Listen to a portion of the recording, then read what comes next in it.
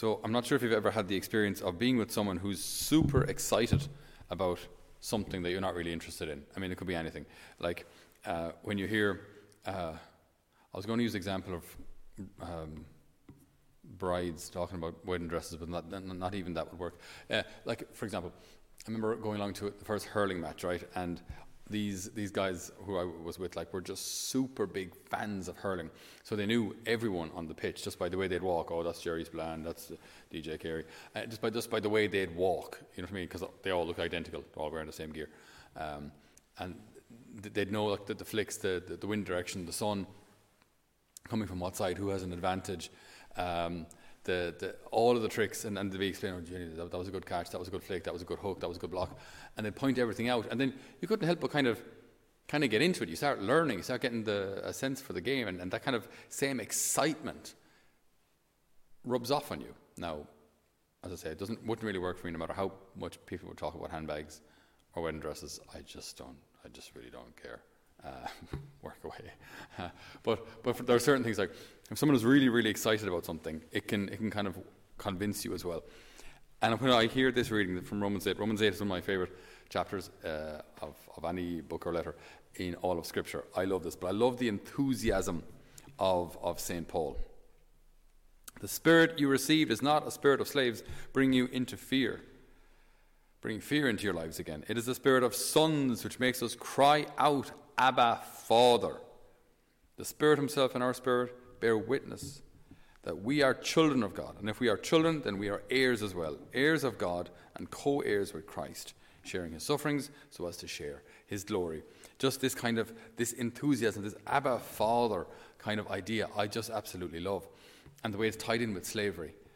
I was reading about quotations about slavery today, because I just thought that this is an interesting theme here, the idea of slavery. I thought it might be good to delve into that a little.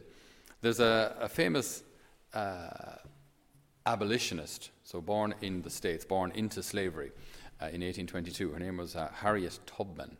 Harriet Tubman, so well, I suppose what we would now call African American, of African descent. She was, I'd say, born a slave down in Maryland, and eventually managed to escape. And then they called her Moses, because she was able to sneak back and free other slaves to get them across probably the Mason-Dixon line at the time,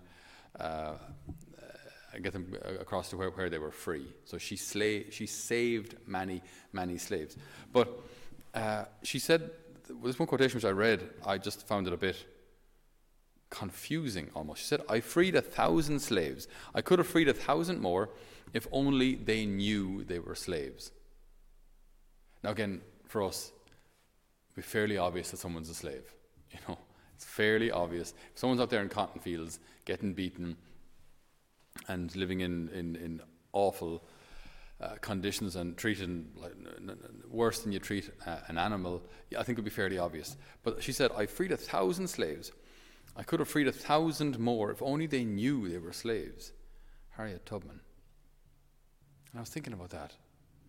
And I thought, you see, because I was talking to someone else today, and they said, they're at home at the moment, and there are friends calling them, they want to go out drinking, they want to go out maybe smoking weed or whatever these things that they do ordinarily are. So these options are there, okay? And I just find it really interesting that this tension between slavery and freedom is actually all over Scripture.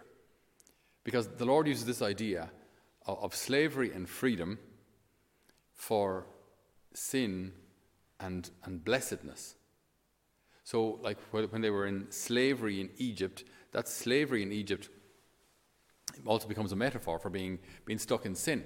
So when the people then are, they've been freed from slavery, they're wandering around the desert, they actually long for Egypt again. They want to go back to Egypt, where they were slaves, but at least they had onions, at least they had garlic, at least they had flesh pots, as they described them.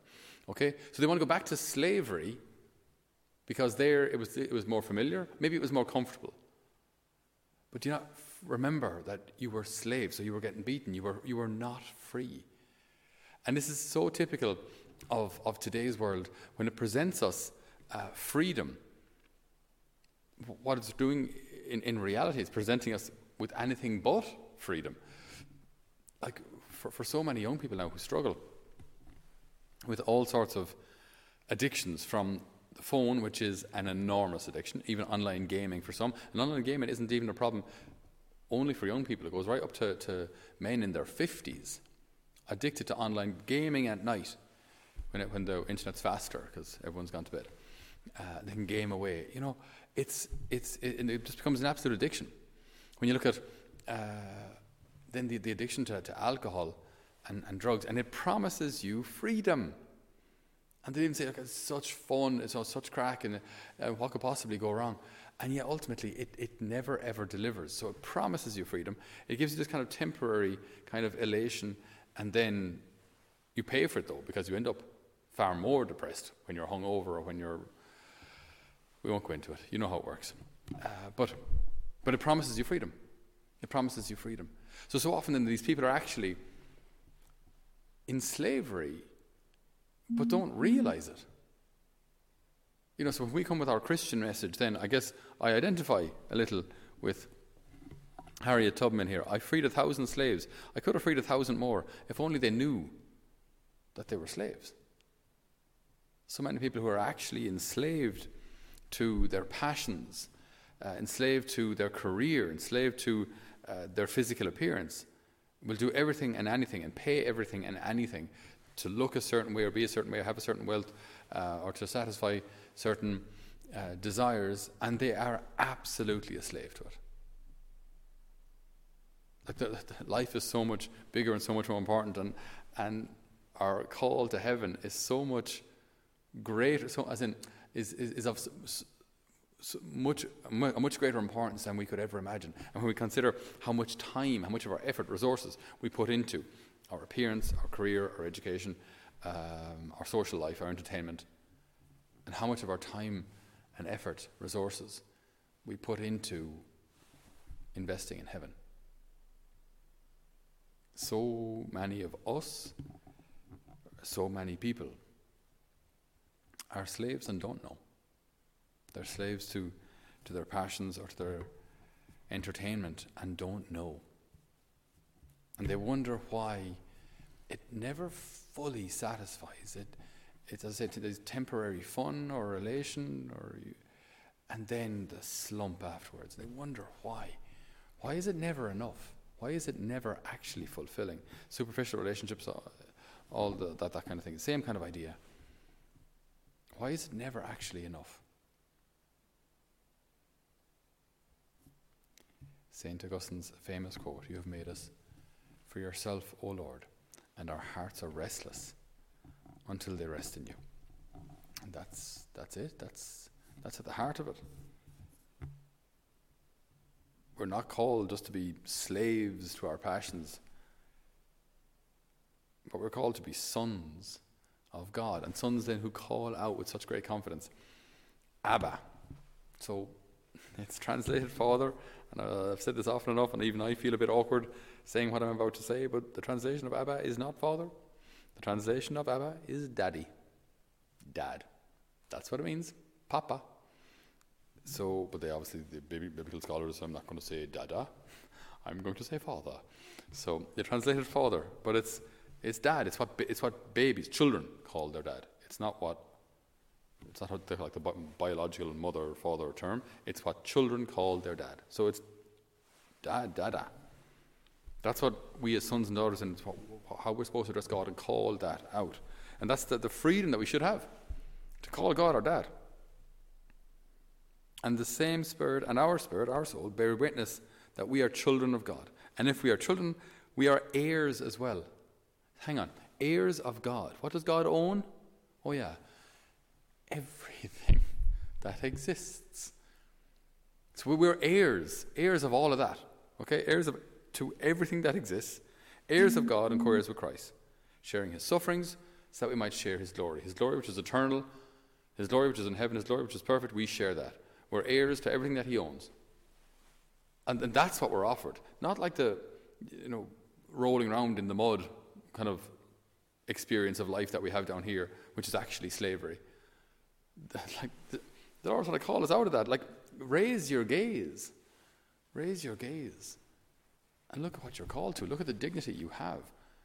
I want you to recognize that you're children. And if you wish, you too can be heirs. If you want it. So we ask the Lord to heal us of any slavery that we have fallen into. I say Harriet Tubman, that wonderful quotation. I freed 1,000 slaves, I could have freed 1,000 more if only they had known they were slaves. Lord, that you might free us from our slavery. That any addiction that has crept into our lives, Lord, that we might declare war on it. That we might really, with all our hearts and souls, fight it with your grace, with your power to boot. So we might overcome these things and experience the freedom of the children of God who cry out, Abba, Father. So dear brothers and sisters, thank you so much for joining us for this homily via YouTube, via our live stream, or via the various podcasts. Thank you so much for being part of our extended family, wherever you may be. If these have helped you in some way, if they've blessed you, if they've helped you in your faith in some way, in order to facilitate our mission and encourage our mission, allow our mission to continue, you might consider maybe donating towards Holy Family Mission, towards our formation of our young people here in a place near Clonmel, in County Tipperary in Ireland. So if you wish, you can do so through our website, holyfamilymission.ie, and there's a donate tab there, and we greatly appreciate any help that you can give us. Obviously, we'd be delighted for your prayers as well. Please do pray for us.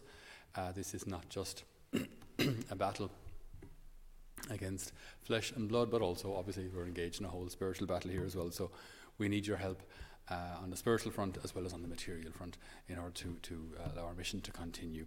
So thank you so much for your generosity and for your support, and be assured of our prayers, especially on Wednesday when we offer our Mass and our prayers for all of our friends and benefactors. So God bless you, and we'll hopefully see you or hear you on a future podcast or homily. God bless.